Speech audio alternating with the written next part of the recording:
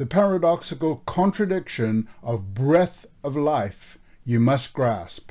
God breathed the breath of life into the first human's nostrils.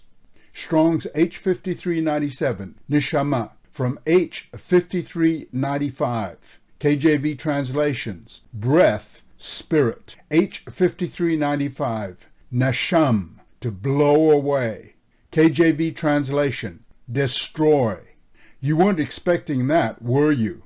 The same breath of life at creation includes the meaning destroy.